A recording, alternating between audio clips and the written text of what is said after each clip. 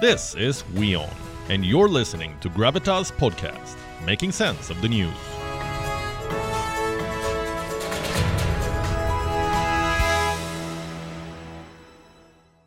After 940 days, Xi Jinping could be stepping out of China.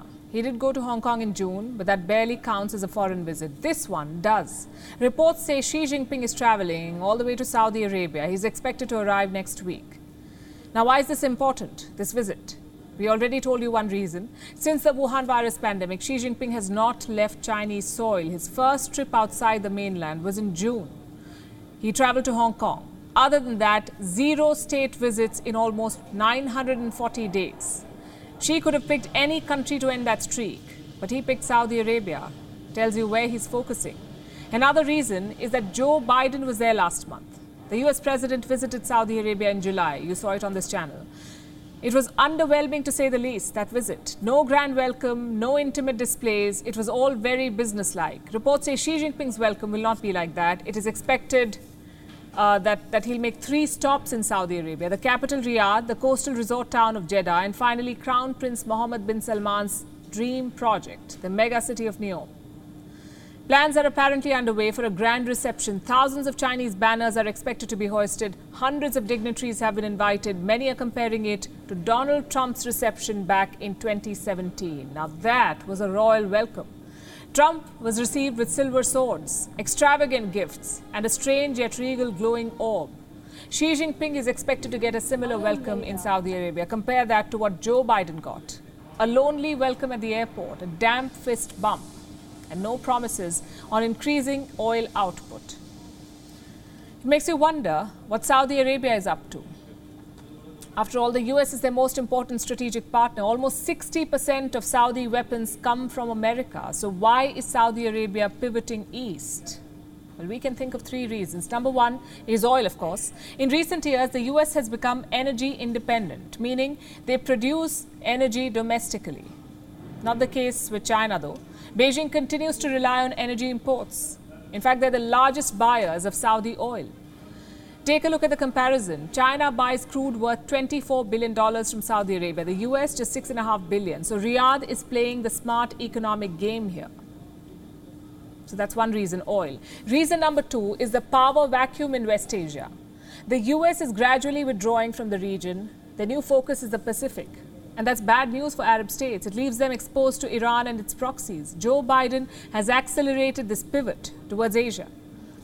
He froze US military support for the war in Yemen. He also slowed down defense exchanges. So what does Saudi Arabia do? Find an alternative. Reason number 3 is policy certainty. You would remember this. China did not condemn the murder of Jamal Khashoggi. They don't care about women's rights or minority rights or the war in Yemen or any of it. All they care about is political and strategic gains. And that works well for Crown Prince Mohammed bin Salman. With the US, he must pretend to care about human rights. With China, he doesn't have to do that. Which brings us to Xi Jinping. What is he hoping to achieve with this visit? The Chinese government is not giving away very much. Earlier today, the spokesperson was asked about this reported visit. He said he had no information to give.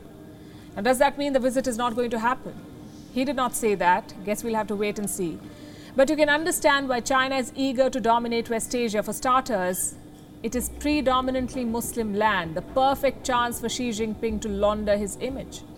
The Chinese government has jailed 1 million Uyghur Muslims in Xinjiang. It has been labeled a genocide.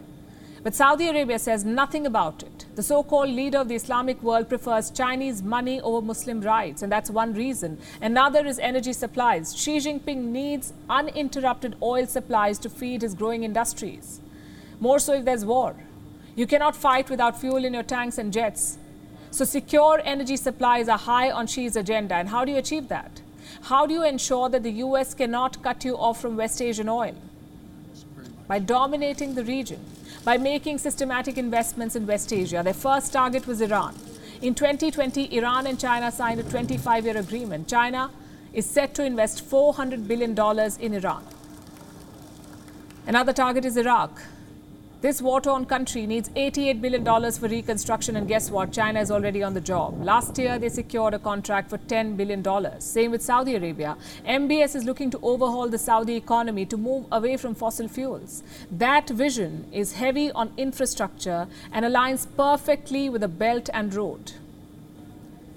Chinese firms are building the Green Dragon metro line in Mecca. Huawei is building cloud facilities in the kingdom. Put together, China has completed projects worth $40 billion in Saudi Arabia, 40 billion. The UAE is a similar case. In 2019, they signed a Belt and Road deal with China. Total value, more than $3 billion. Under this deal, China would invest in the port of Jebel Ali. Now, quick side note, Jebel Ali is the busiest port of call for the US Navy. So the big picture is quite clear. While America was pivoting east, China was moving west. They've invested billions of dollars in West Asia, and now those investments are paying off. Unlike the US, China is not interested in regional politics, in Sunni-Shia rivalries, in proxy wars, or in human rights lectures. That's not for China. So naturally, the Arab states like China. The question is, are they picking Beijing over Washington, D.C.? Right now, that seems far-fetched. Also, why pick one when you can do business with both? Chances are West Asia is playing the two world powers against each other. If so, the plan is already working, because last week the US approved two major arms deals, one each for Saudi Arabia and the UAE, total value more than $5 billion. And if Republicans retake power in Washington, that is only going to increase. So West Asia is spoiled for choice right now. A rising China looking to displace the US, a desperate Russia looking for allies, and a wavering US eager to not lose ground.